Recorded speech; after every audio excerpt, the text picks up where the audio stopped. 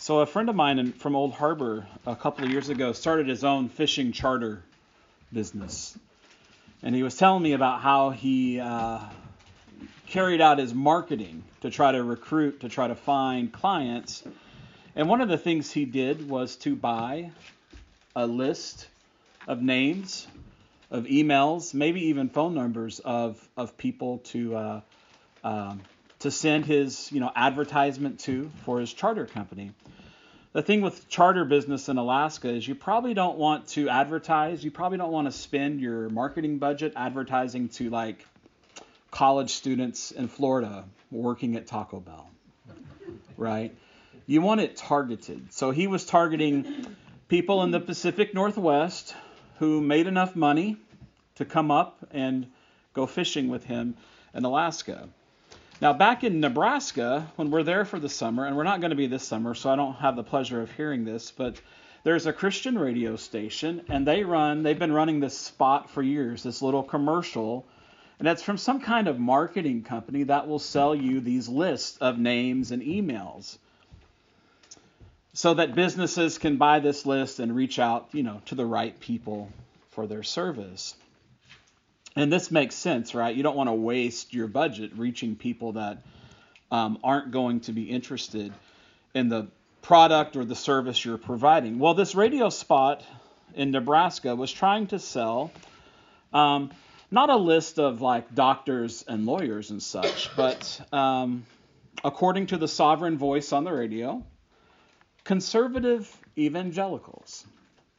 Because according to the commercial, conservative evangelicals tend to make more money, and they're a good credit risk. They have higher credit scores than other people. They pay their debts on time, things like that. If you're going to loan someone money, Christians, according to this commercial, are a safe bet. Now, long before radio commercials, long before Christians had higher credit ratings than the average U.S. citizen, I suppose, Christians were leaders in things like medicine and education, in the arts, and even in science to an extent. Christians built hospitals and universities, and they created beautiful music and paintings and sculptures. Even going back to the first couple of centuries of the church, followers of Jesus had a reputation for taking care of the poor, taking care of the widows, taking care of discarded children. In fact, when Jesus or his followers healed someone, you can think of that healing in a couple of ways. And one of the ways is as a service to the community. Right? Now that individual no longer has to beg for money. He or she can work, can carry their own weight, as it were. So if followers of Jesus living gospel-shaped lives of service are so wonderful, if they're such good citizens, if they're even good credit risks, why is so much of our journey through Acts filled with opposition, rejection, and even persecution? Now, obviously, I've given a very edited picture of things. The history of the church is far from how we might want to frame it. Yet even before there really was much of a history of the church, even before there was a church that had been around long enough to wound many of its followers in many different ways, the preaching of the gospel faced opposition, rejection, and provoked persecution. And there's no one group of people who are innocent of this reaction. No one's off the hook. So just as Paul preached to the Jews first and then to the Gentiles, the opposition came from the Jews first and then from the Gentiles. All opposed it. All different kinds of people opposed it. So we're going to read Acts 14 this morning, and I believe that in this chapter, which consists of kind of three movements, I believe that Luke wants us to understand not just the fact of opposition and rejection and persecution. We've talked about that recently. But he wants us to understand why the gospel divides. It divides families at times. It divides communities here in chapter 14. He wants us to see why King Jesus polarizes people and how the king's followers should respond. So read along with me. The same thing happened in Iconium when Paul and Barnabas went into the Jewish synagogue. It spoke in such a way that a large group of both Jews and Gentiles believed. But the Jews who refused to believe stirred up the Gentiles and poisoned their minds against the brothers. So they stayed there for a considerable time, speaking out courageously for the Lord, who testified to the message of his grace, granting miraculous signs and wonders to be performed through their hands. But the population of the city was divided. Some sided with the Jews and some with the apostles. When both the Gentiles and the Jews, together with their rulers, made an attempt to mistreat them and stone them, Paul and Barnabas learned about it and fled to the Lycaonian cities of Lystra and Derbe and the surrounding region. There they continued to proclaim the good news. Verse 8. In Lystra sat a man who could not use his feet, lame from birth, who had never walked. This man was listening to Paul as he was speaking. When Paul stared intently at him and saw he had faith to be healed, he said with a loud voice, "Stand upright on your feet." And the man leaped up and began walking. So when the crowd saw what Paul had done, they shouted in the Lycaonian language, "The gods have come down to us in human form." They began to call Barnabas Zeus and Paul Hermes because he was the chief speaker. The priest of the temple of Zeus, located just outside the city, brought bulls and garlands to the city gates. He and the crowds wanted to offer sacrifices to them. But when the apostles Barnabas and Paul heard about it, they tore their clothes and rushed out into the crowd, shouting, "Men, why are you doing these things? We too are men, with human natures just like you. We are proclaiming the good news to you so that you should turn from these worthless things to the living God, who made the heaven, the earth, the sea, and everything that is in them. In past generations he allowed all the nations to go their own ways, yet he did not leave himself without a witness by doing good, by giving you rain from heaven and fruitful seasons, satisfying you with food and your hearts with joy."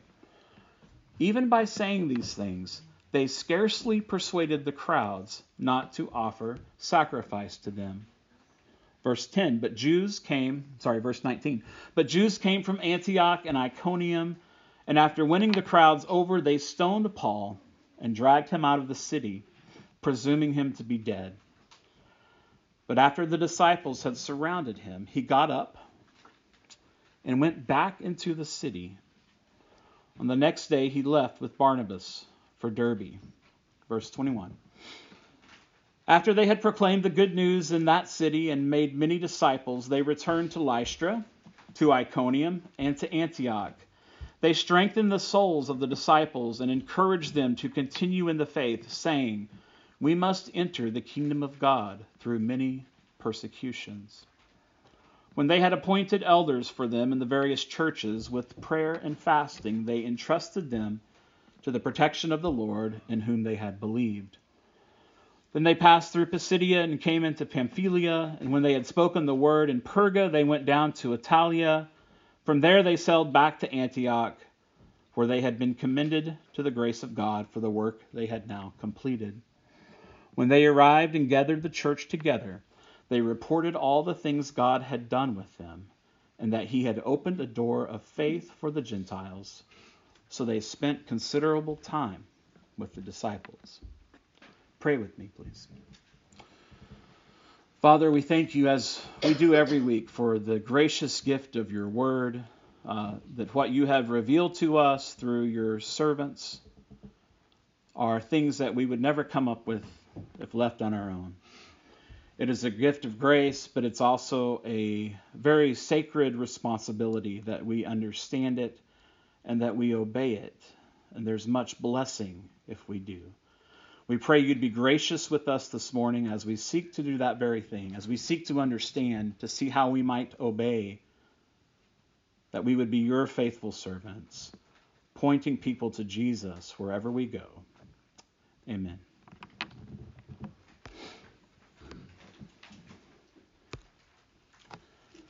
In the first movement of this chapter, we find Paul and Barnabas in Iconium, doing the same thing they did in Pisidian Antioch, preaching first in a synagogue to a mixture of Jews and Gentiles. We don't get the context of the preaching here. We don't get the content of the preaching here. Luke wants us to focus on the response, on the reaction, but we can assume that it was probably similar to his previous message, that Jesus is Lord and King. Luke tells us right away that a large number of Jews and Gentiles believed, but unbelieving Jews stirred up unbelieving Gentiles against Paul and Barnabas. But Paul and Barnabas continue speaking courageously for the Lord. Now look carefully at verse 3. Paul and Barnabas speak courageously for the Lord, and it's the Lord who testifies to their message of grace. And the Lord backs up the message by granting miraculous signs and wonders. And verse 4 here is key. But the population of the city was divided. Remember that. Now, where are we? Many Jews and Gentiles have believed the message and are now united by virtue of the indwelling of the same Holy Spirit. Luke has been keen to point out in Acts that this same Holy Spirit that's poured out on the Jews in Acts 2 is also poured out on the Gentiles. So we have Jews and Gentiles united in the same Holy Spirit by believing in King Jesus. They are united because they pledged their allegiance to this King. At the same time, unbelieving Jews and Gentiles are also united against Paul and Barnabas. Do you see the irony here? Maybe it's as the old adage goes, the enemy of my enemy is my friend. We'll talk a little bit more about that later. Paul and Barnabas, though, have stayed in spite of this opposition. They speak courageously, and the Lord himself has been at work. But now it's time to move on. They learn of the plan of this unholy union of Jews and Gentiles to stone them, to harm them. So they flee to Derbe and to Lystra. In Lystra, now, the first time, we do not see them working through a synagogue. So this message to the people of Lystra seems to be the first message we have in Acts to a strictly Gentile audience that has no connection to the synagogue. Paul and Barnabas come across a man who has never walked, we're told. He's been lame from birth. And while listening to Paul's preaching, Paul sees him and understands that he has faith to be healed. Paul tells him loudly, "Stand upright on your feet." And the lame man does. He not only stands, but he leaps and he walks. I picture Cheryl and her hip replacement here. I don't know that she leapt right away, but what a quick kind of recovery she seems to have made. So the man is healed, he leaps and he walks, and the crowd responds. The city is not divided. This city is confused. Okay? Here's some background on what's going on. There was a well-known local legend that years ago the gods Zeus and Hermes had appeared in human form in their region. They appeared kind of as like homeless wanderers, knocking on doors, looking for hospitality. And they went door by door through the region and were rejected by every home except of an elderly couple.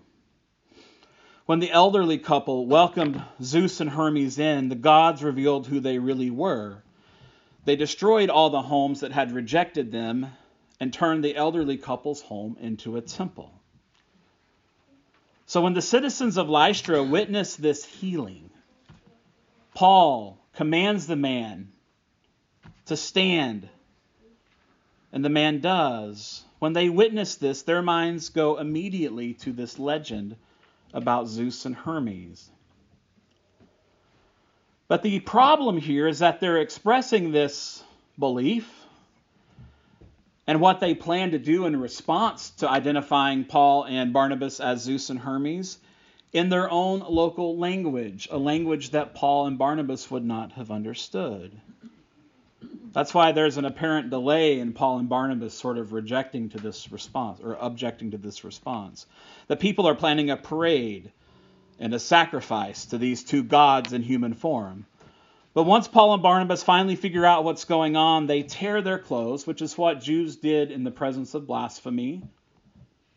And they plead with the people to believe that they are only men. Now remember in chapter 13, I think it was, Herod was praised as a god. But he didn't tear his clothes and correct anyone. He accepted that praise and he died. But Paul and Barnabas attempt to correct the people. They attempt to preach to them, to tell them about their God.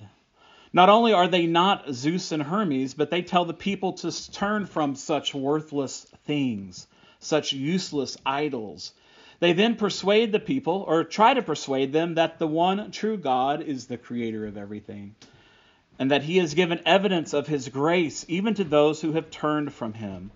Luke tells us that Paul and Barnabas were just barely able to convince the people in Lystra that they were just men created by their good God.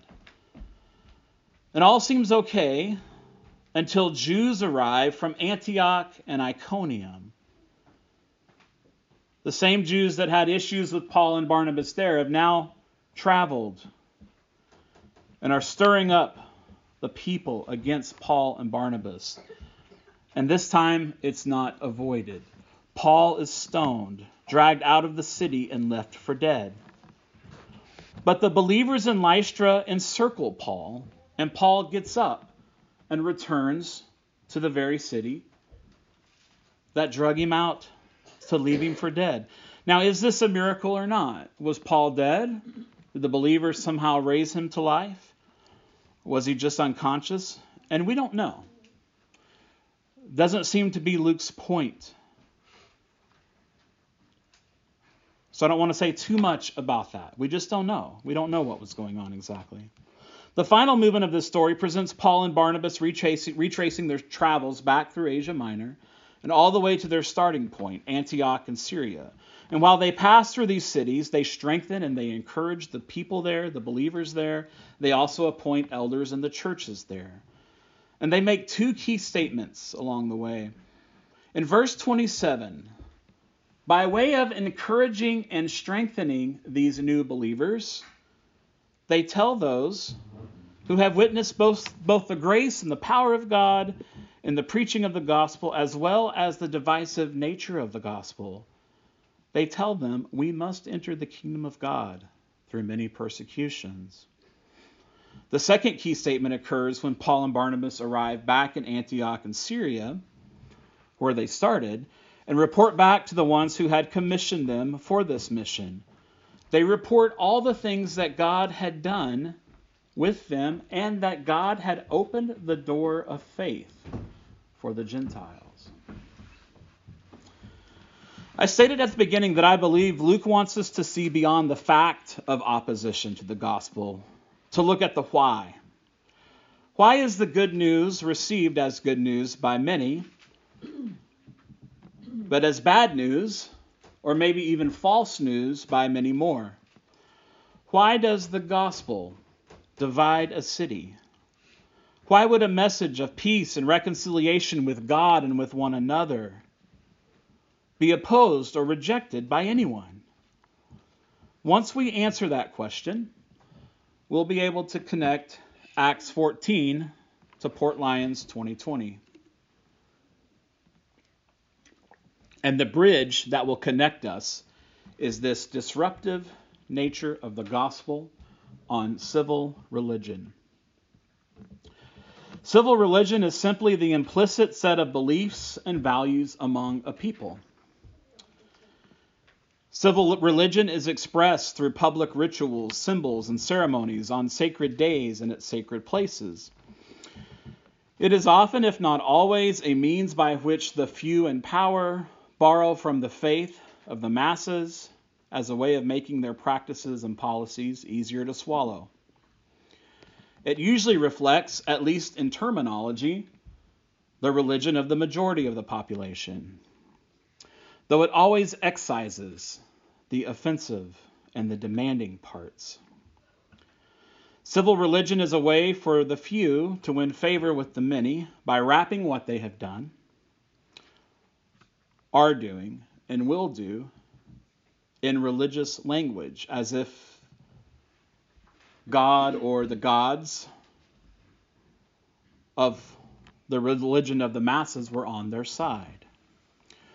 So when Paul and Barnabas visit these cities on their journeys, they battle a two-headed civil religion often.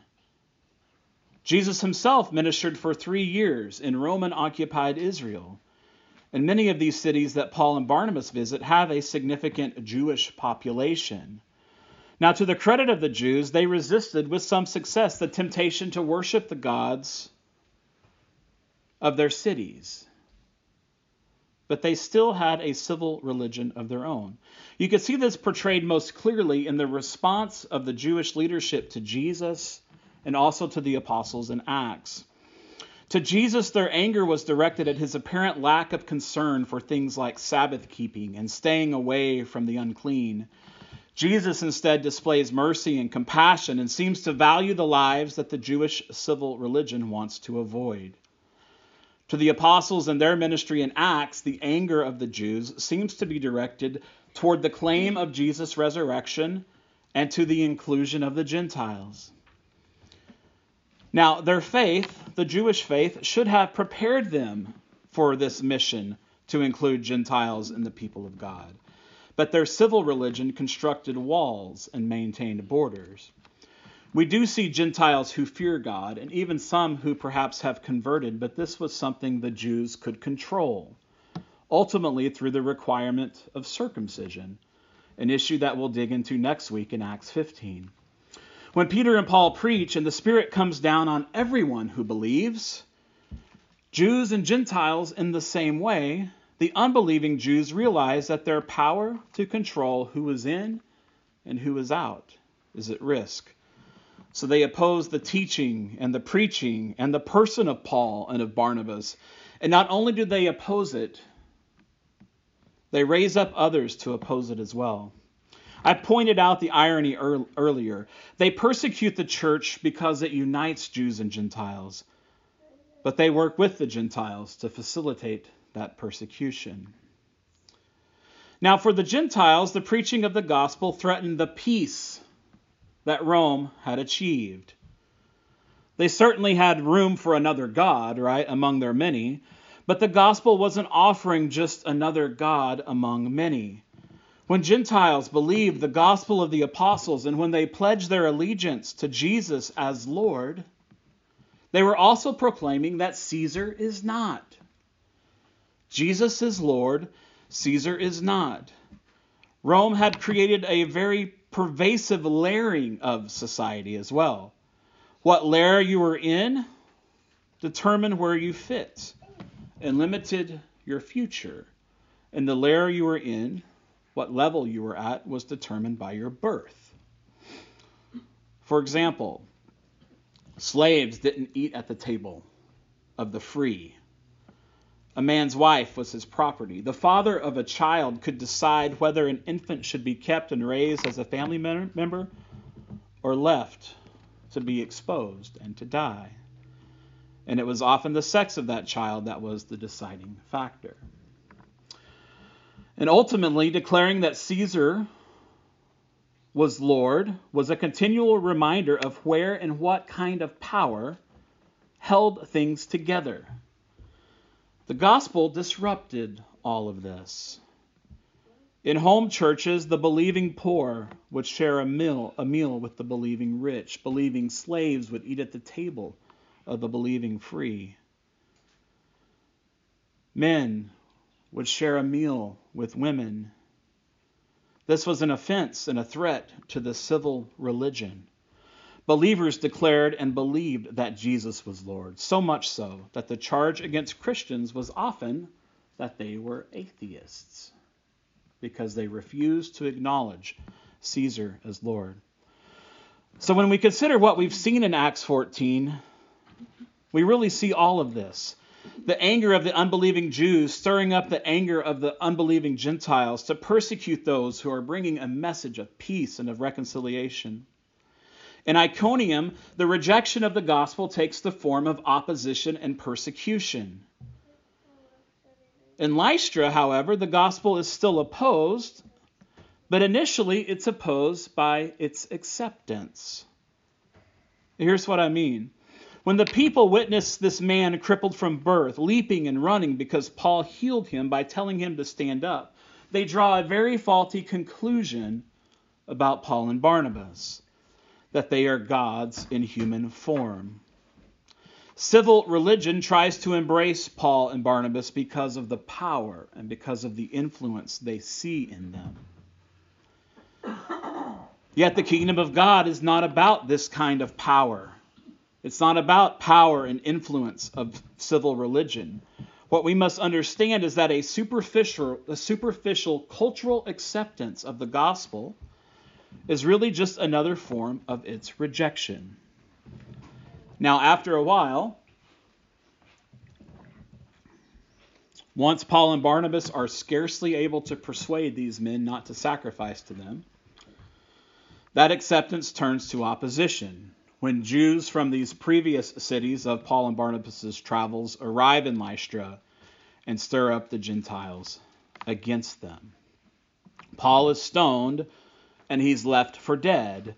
And that is typical of how civil religions deal with their challengers, by violence or by the threat of violence. Literal stoning, or sometimes other forms of stoning that may not leave physical injuries, but nonetheless are forms of violent opposition. So how do followers of Jesus respond when the gospel confronts civil religion?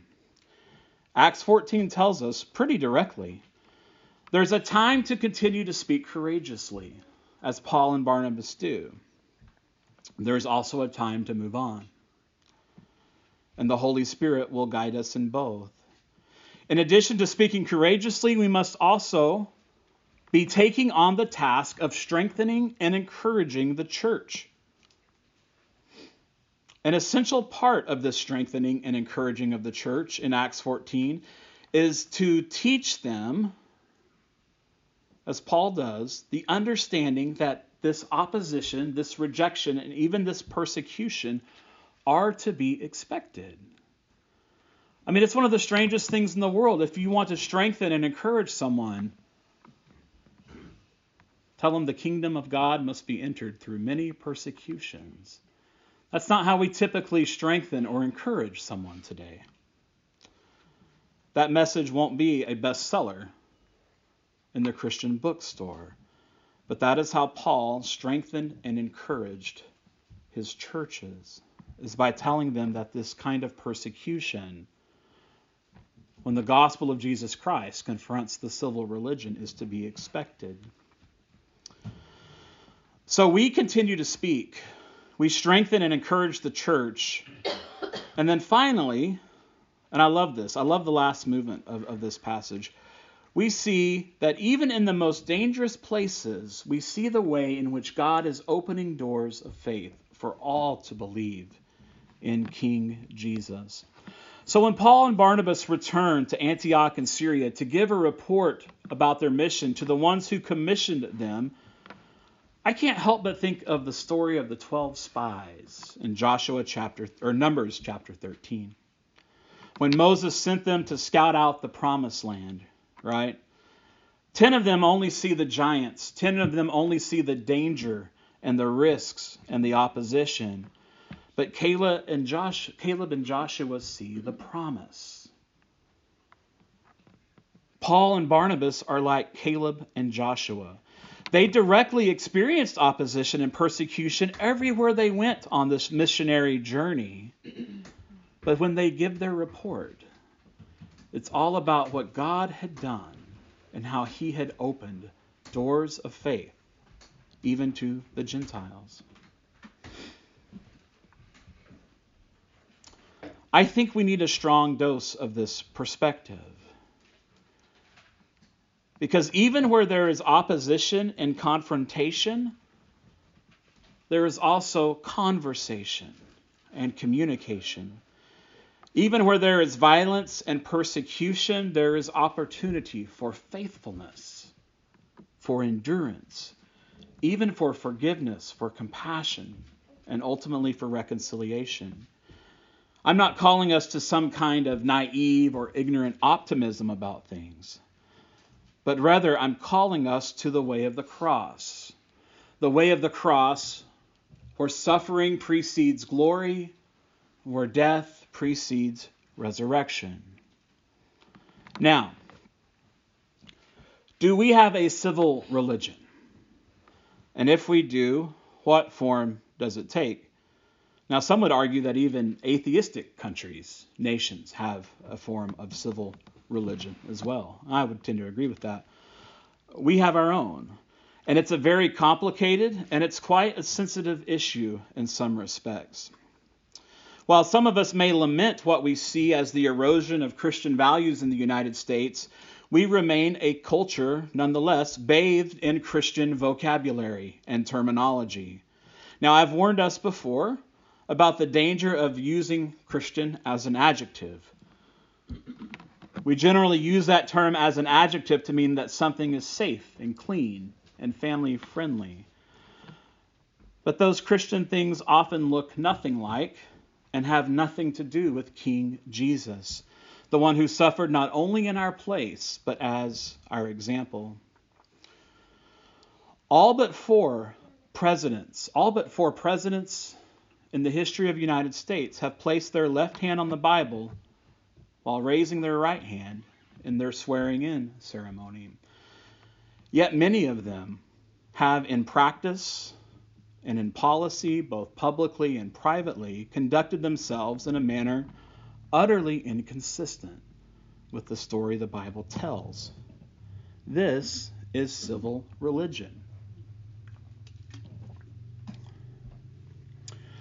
I read a book this week where the author pointed out, and I thought this was brilliant. Wish I had thought about it. He pointed out the desire of many American Christians to keep the Ten Commandments displayed in public places, in courtrooms and outside courthouses, and maybe even in schools. But he said no one wants the Sermon on the Mount displayed. Think about that for a moment. Now, the Ten Commandments are in no way inconsistent with the Sermon on the Mount. They in no way contradict each other. In fact, Jesus uses some of the Ten Commandments as a starting point to get his followers to understand that he is doing something even much deeper than what the Ten Commandments were intended to do.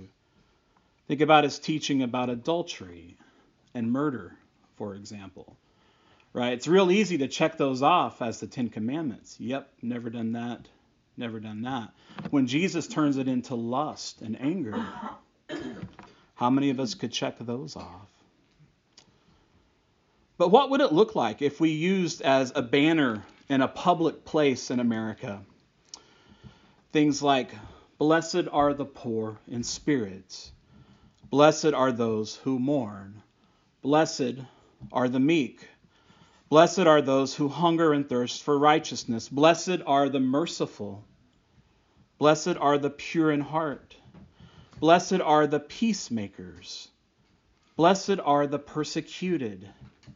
And then blessed are you when people insult you, persecute you, and falsely say all kinds of evil against you because of me." I don't even begin to know how that would work in a public place, in a courtroom, or outside a Capitol building. We, as do all nations, live with a civil religion, and ours is bathed in biblical and even Christian terminology. So the question is, how do we tell the difference? And I would say it's simple, but it's not easy. We start by ignoring the language and comparing it to Jesus. Ignore the language, ignore the terminology, and compare it to Jesus, whatever it is, whether it's practice or policy. We get excited when we hear politicians use the language of the Bible.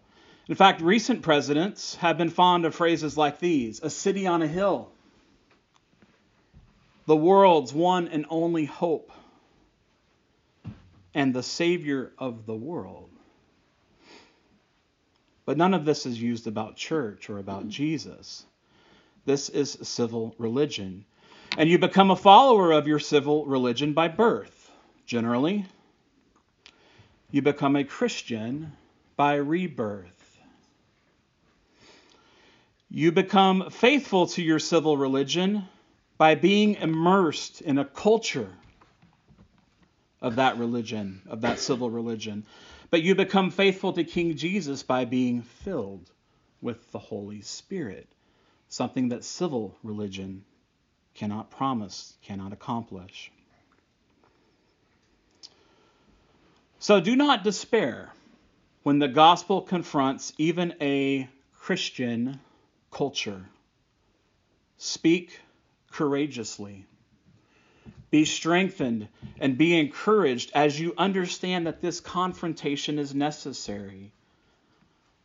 And ultimately look to see where God is at work. And even in the midst of opposition, of persecution, of rejection, even of violence against followers of Jesus Christ, because of his name and because of their faithful preaching of his story, look at how God is opening doors to the faith, to faith in King Jesus, even in some of the least expected places. That must be our response to this confrontation of the gospel with civil religion, to the divisive nature of the gospel. It's not a sign that America is worse than it was before, or that any nation is worse than it was before. It's how it has always been and always will be until he returns. Would you pray with me?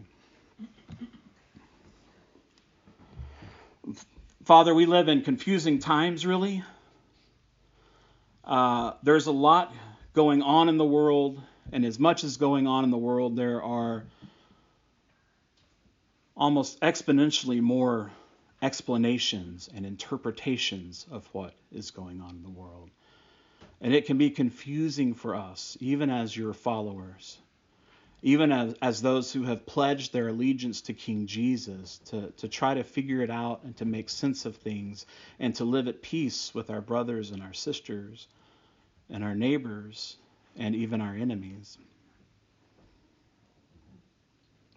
Lord, I pray that you'd be gracious with us, that even while we might have different opinions and interpretations of what's going on in the world, that we would understand that only in the person of your Son do we find hope. That only in the work that he did for us and in our place on the cross and rising from the grave do we have resurrection promised to us as well. Do we have not only resurrection, but also reconciliation with you and with one another? Lord, I pray that that your followers would learn to treat each other and to treat their neighbors gently and humbly as we approach these issues, looking for opportunities to love and to serve. Lord, and even when our culture seems to be increasing in opposition and rejection of the things you care about and of the things you died for, help us to speak courageously. Help us to be strengthened and encouraged and not surprised by that response. And ultimately, Father, let us see where you are at work, even in the midst of this opposition and rejection, even in the persecution, because you are still and have always been opening doors of faith, so that in the end there will be saints from every nation, every people, every tribe, and every language, all together giving glory to the Lamb who was slain for us. Thank you that even when we're not faithful, that even when we get it wrong, that you are gracious and that you are always faithful, and on that we can depend. We ask this through the name of the one who was ultimately the faithful one, Jesus, your Son. Amen.